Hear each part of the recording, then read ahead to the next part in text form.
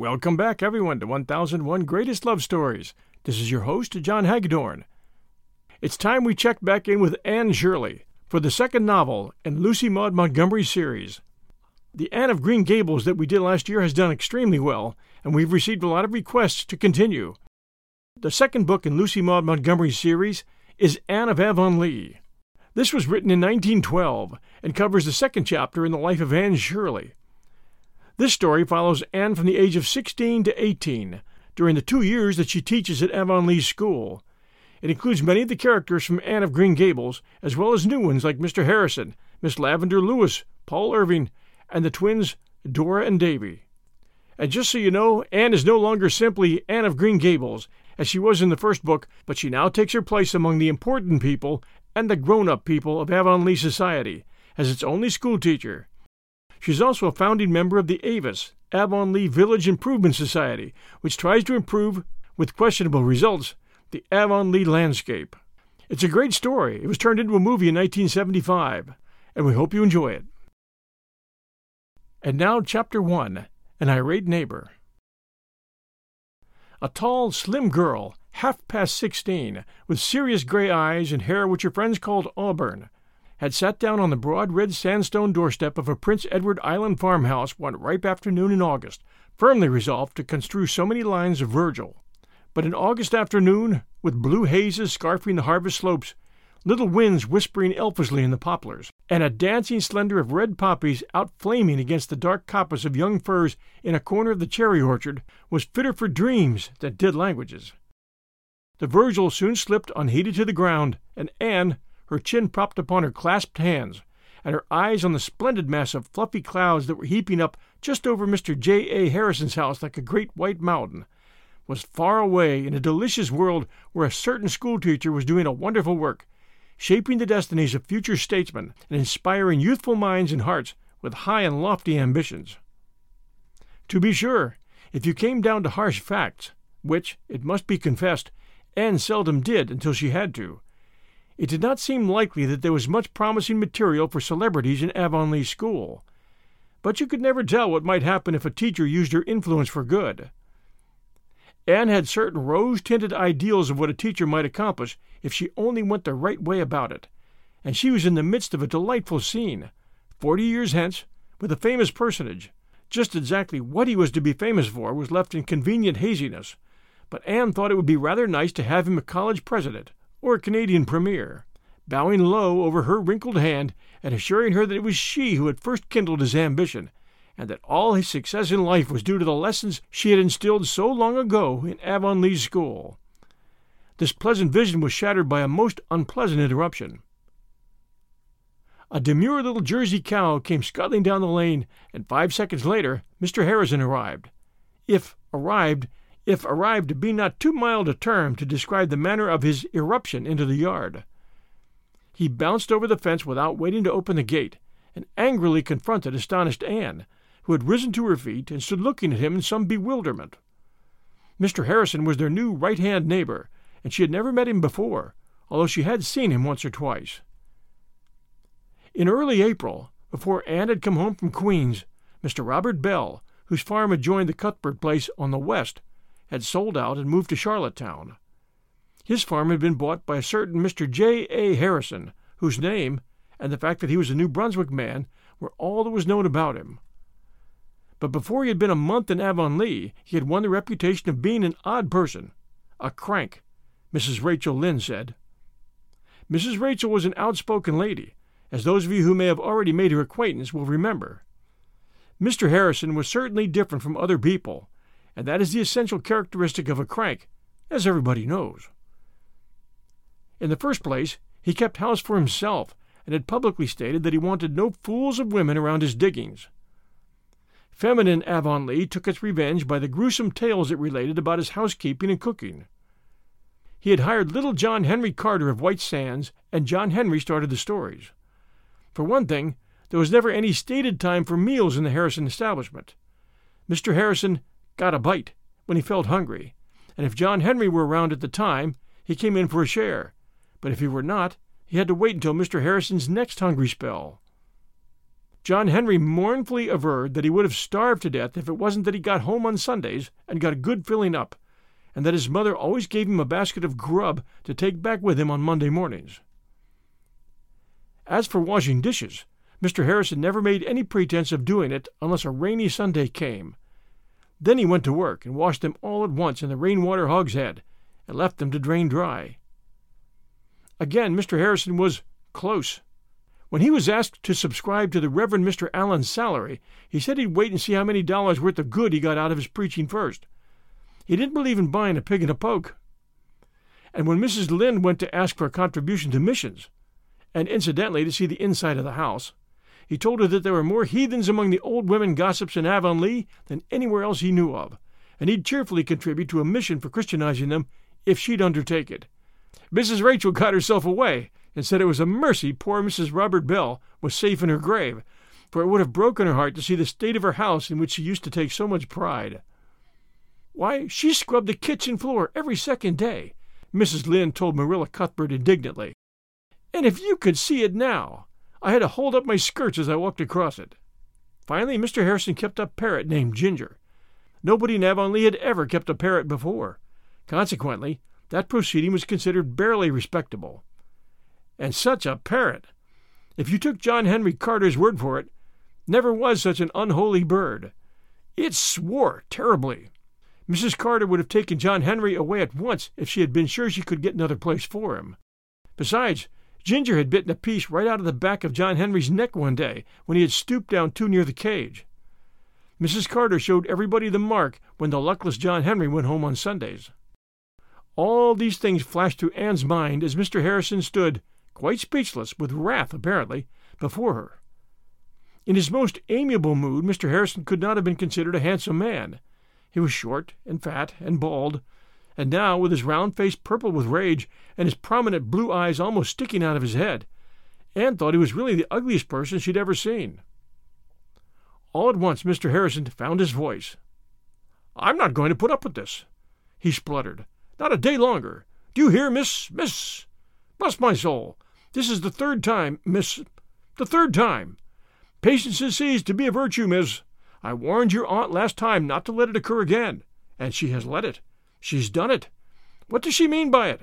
That's what I want to know. That's what I'm here about, Miss." "Will you explain what the trouble is?" asked Anne in her most dignified manner. She had been practicing it considerably of late to have it in good working order when school began, but it had no apparent effect on the irate J. A. Harrison. "Trouble, is it? Bless my soul, trouble enough, I should think. The trouble is, Miss, that I found that Jersey cow of your aunt's in my oats again, not half an hour ago. The third time, mark you. I found her in last Tuesday, and I found her in yesterday. I came here and told your aunt not to let it occur again. She has let it occur again. Where is your aunt, Miss? Where is your aunt? I just want to see her for a minute and give her a piece of my mind, a piece of J. A. Harrison's mind."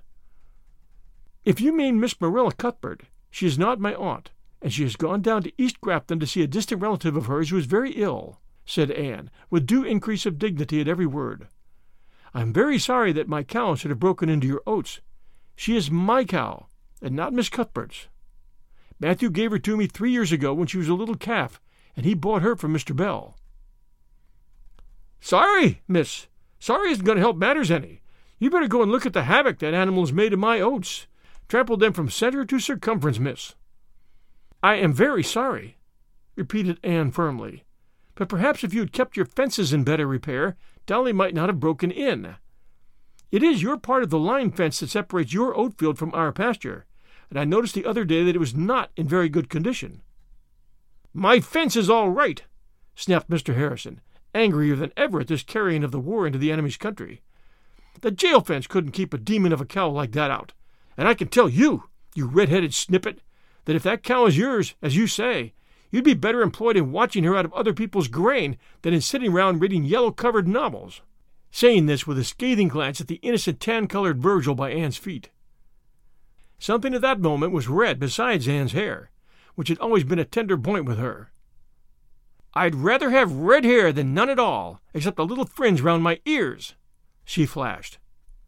The shot told, for Mr. Harrison was really very sensitive about his bald head.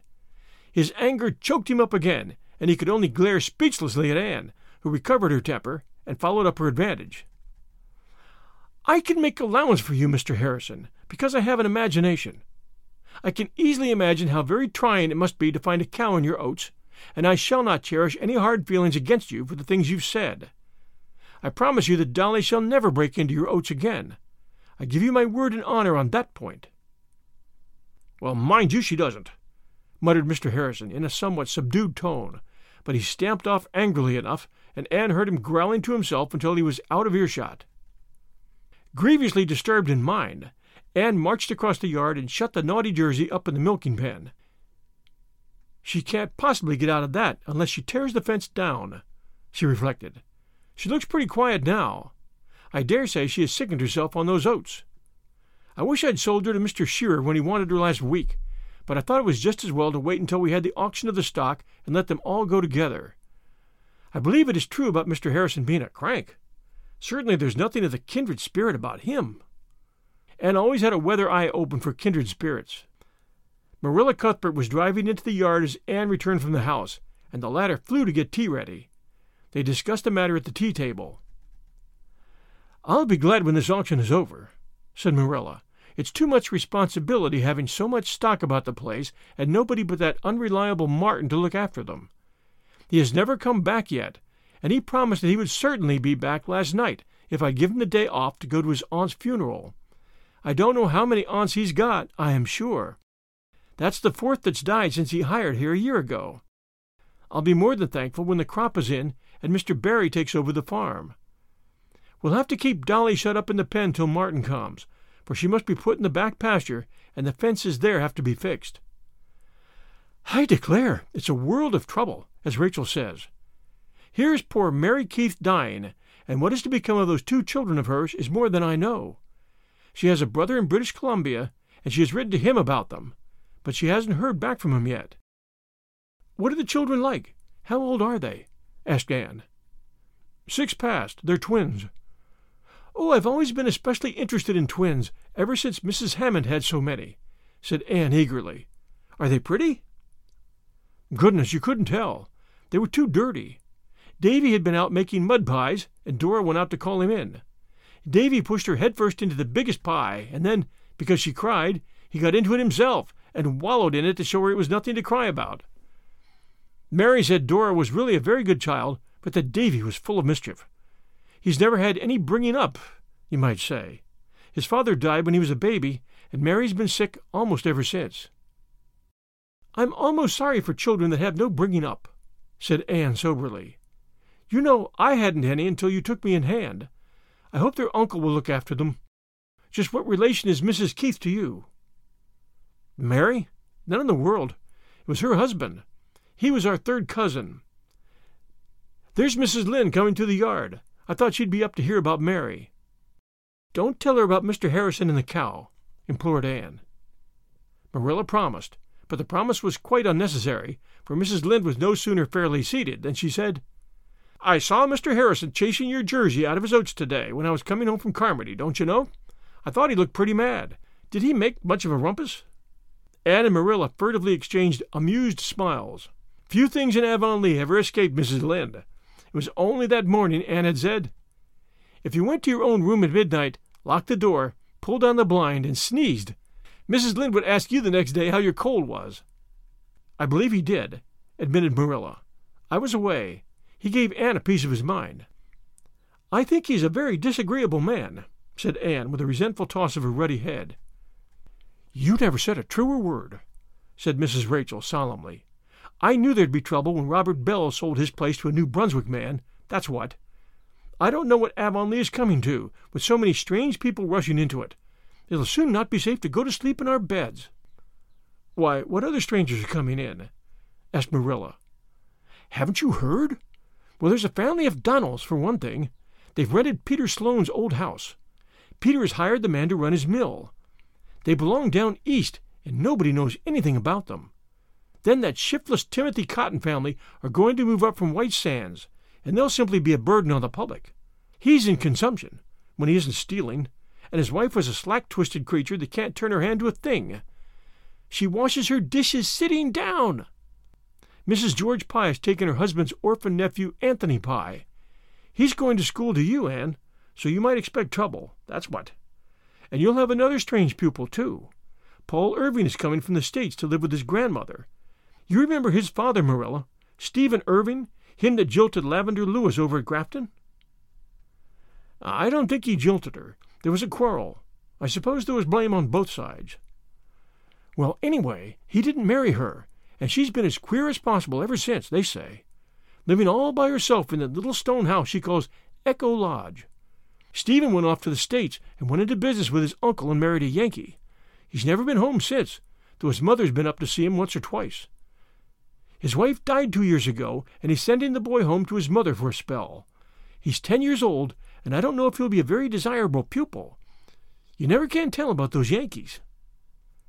Mrs. Lynde looked upon all people who had the misfortune to be born or brought up elsewhere than in Prince Edward Island with a decided, can anything good come out of Nazareth air.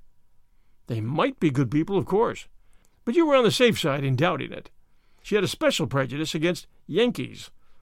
Her husband had been cheated out of $10 by an employer for whom he had once worked in Boston, and neither angels nor principalities nor powers could have convinced Mrs. Rachel that the whole United States was not responsible for it. Avon School won't be the worse for a little new blood, said Marilla dryly, and if this boy is anything like his father, he'll be all right. Steve Irving was the nicest boy that was ever raised in these parts, though some people did call him proud. I should think Mrs. Irving would be very glad to have the child. She had been very lonesome since her husband died. Oh, the boy may be well enough, but he'll be different from Avonlea children, said Mrs. Rachel, as if that clinched the matter.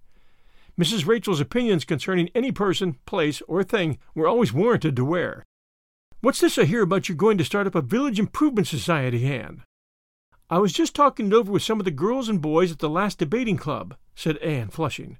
They thought it would be rather nice, and so did Mr. and Mrs. Allen. Lots of villages have them now. Well, you'll get into no end of hot water if you do. Better leave it alone, Anne, that's what. People don't like being improved. Oh, we're not going to try to improve the people. It's Avonlea itself. There are lots of things which might be done to make it prettier. For instance, if we could coach Mr. Levi Bolter to pull down that dreadful old house on his upper farm, wouldn't that be an improvement? It certainly would, admitted Mrs. Rachel. That old ruin has been an eyesore to the settlement for years. But if you improvers can coax Levi Bolter to do anything for the public that isn't to be paid for doing, may I be there to see and hear the process. That's what. I don't want to discourage you, Anne, for there may be something in your idea, though I suppose you did get it out of some rubbishy Yankee magazine. But you'll have your hands full with your school, and I advise you as a friend not to bother with your improvements. That's what. But there, I know you'll go ahead with it if you've set your mind on it. You were always one to carry a thing through somehow. Something about the firm outlines of Anne's lips told that Mrs. Rachel was not far astray in this estimate. Anne's heart was bent on forming the Improvement Society. Gilbert Blythe, who was to teach in White Sands but would always be home from Friday night to Monday morning, was enthusiastic about it, and most of the other folks were willing to go in for anything that meant occasional meetings and consequently some fun. As for what the improvements were to be, nobody had any very clear idea except Anne and Gilbert. They had talked them over and planned them out until an ideal Avonlea existed in their minds, if nowhere else. Mrs. Rachel had still another item of news. They've given the Carmody School to a Priscilla Grant. Didn't you go to Queens with a girl of that name, Anne? Yes, I did. Priscilla to teach at Carmody? How perfectly lovely!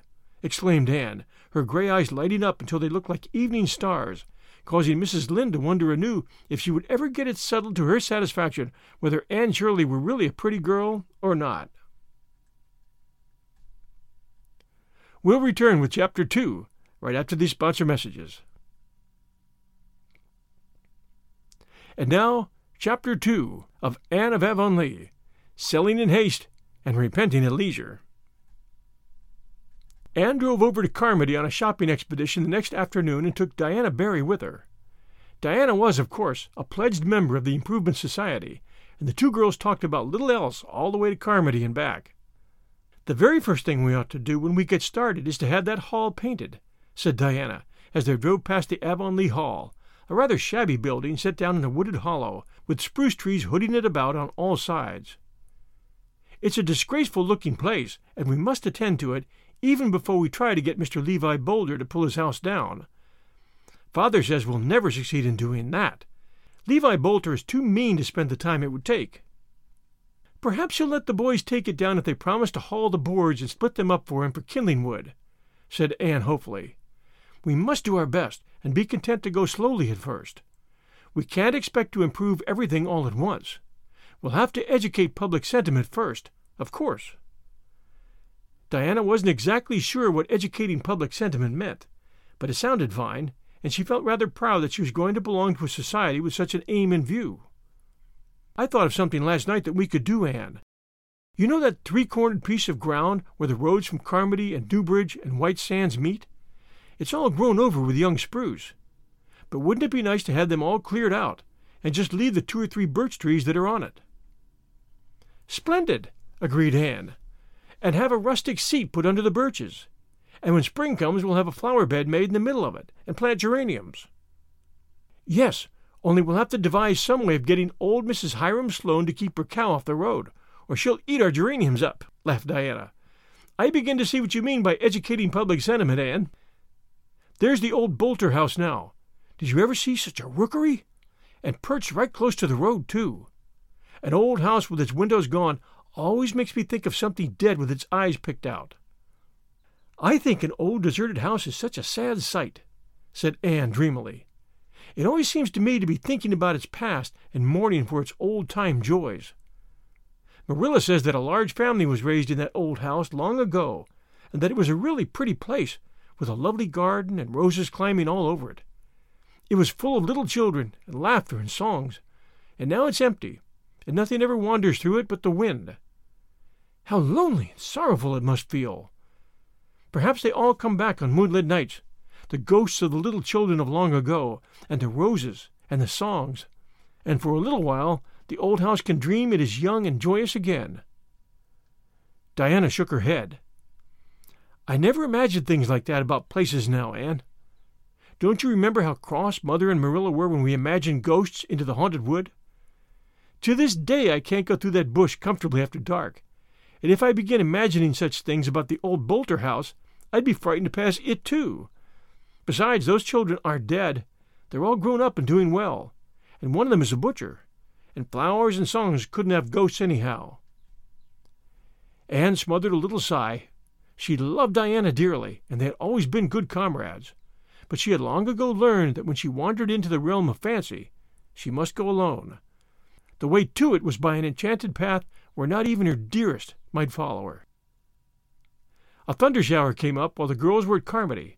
It didn't last long, however, and the drive home, through lanes where the raindrops sparkled on the boughs and little leafy valleys where the drenched ferns gave out spicy odors, was delightful.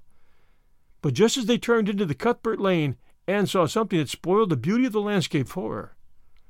Before them on the right extended Mr. Harrison's broad, gray-green field of late oats, wet and luxuriant, and there, standing squarely in the middle of it, up to her sleek sides in the lush growth, and blinking at them calmly over the intervening tassels, was a Jersey cow. Anne dropped the reins and stood up with a tightening of the lips that boded no good to the predatory quadruped. Not a word said she, but she climbed nimbly down over the wheels and whisked across the fence before Diana understood what had happened. "Anne, come back!" shrieked the latter as soon as she found her voice. "You'll ruin your dress in that wet grain." "Ruin it? She doesn't hear me. Well, she'll never get that cow out by herself. I've got to go help her." Anne was charging through the grain like a mad thing. Diana hopped briskly down, tied the horse securely to a post, turned the skirt of her pretty gingham dress over her shoulders, mounted the fence, and started in pursuit of her frantic friend. She could run faster than Anne, who was hampered by her clinging and drenched skirt, and soon overtook her. Behind them they left a trail that would break Mr. Harrison's heart when he should see it. "Anne, for mercy's sake, stop!" panted poor Diana. "I'm right out of breath, and you're wet to the skin." "I must get that cow out before Mr. Harrison sees her," gasped Anne. "I don't care if I'm drowned. If we can just do that. If we can just do that." But the Jersey cow appeared to see no good reason for being hustled out of her luscious browsing ground. No sooner had the two breathless girls got nearer than she turned and bolted squarely for the opposite corner of the field. "Head her off!" screamed Anne. "Run, Diana, run!" Diana did run.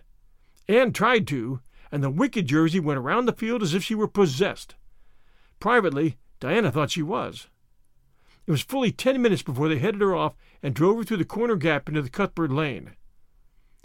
There was no denying that Anne was in anything but an angelic temper at that precise moment.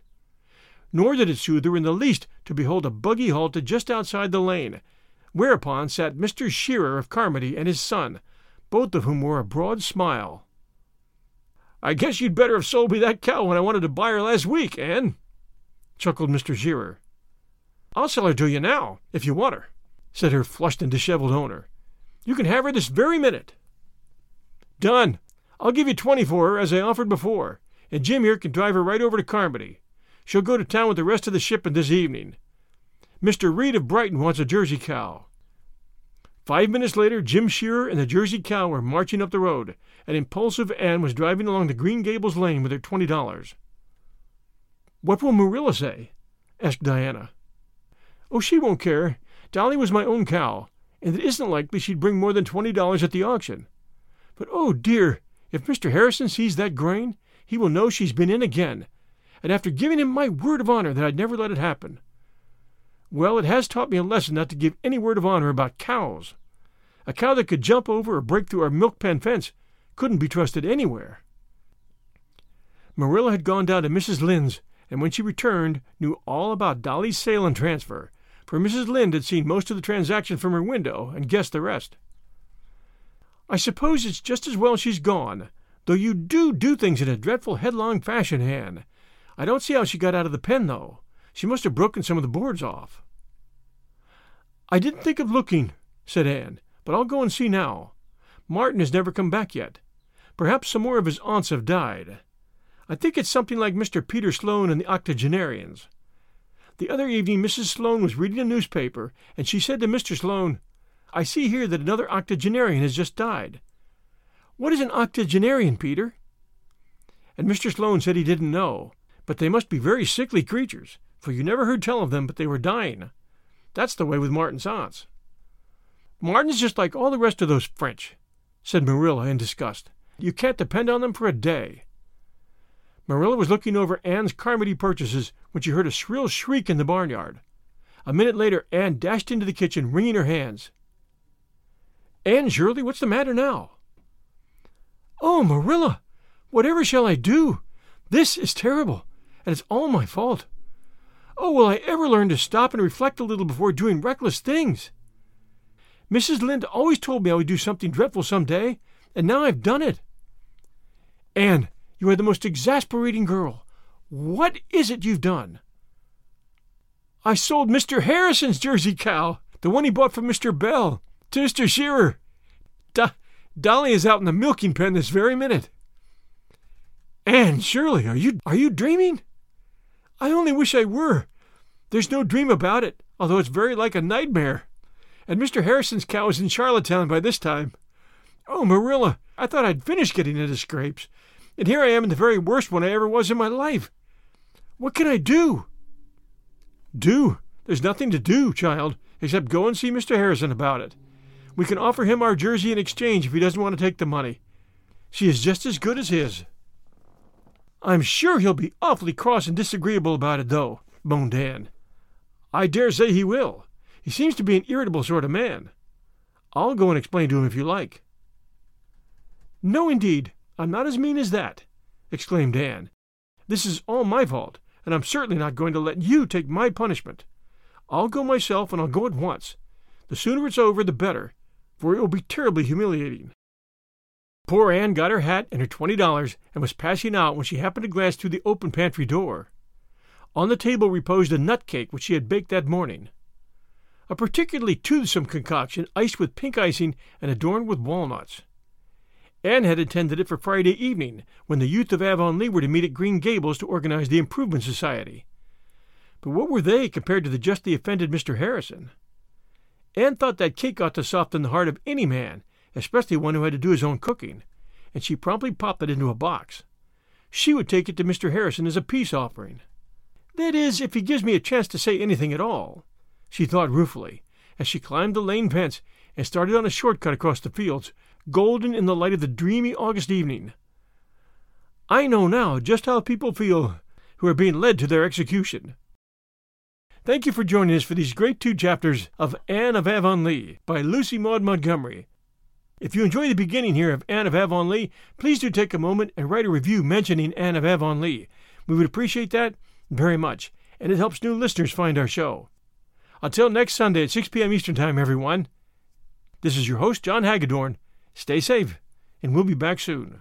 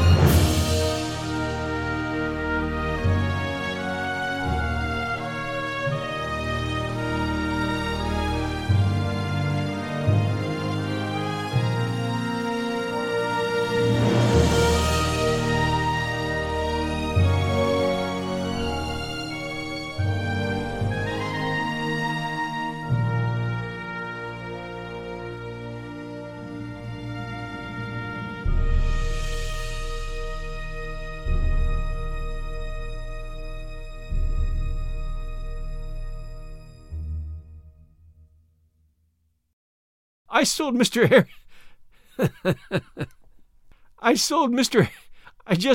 Harrison's Jersey cow, the one he bought from Mr. Bell, to Mr. Shearer. Dolly's out in the milking pen this very minute.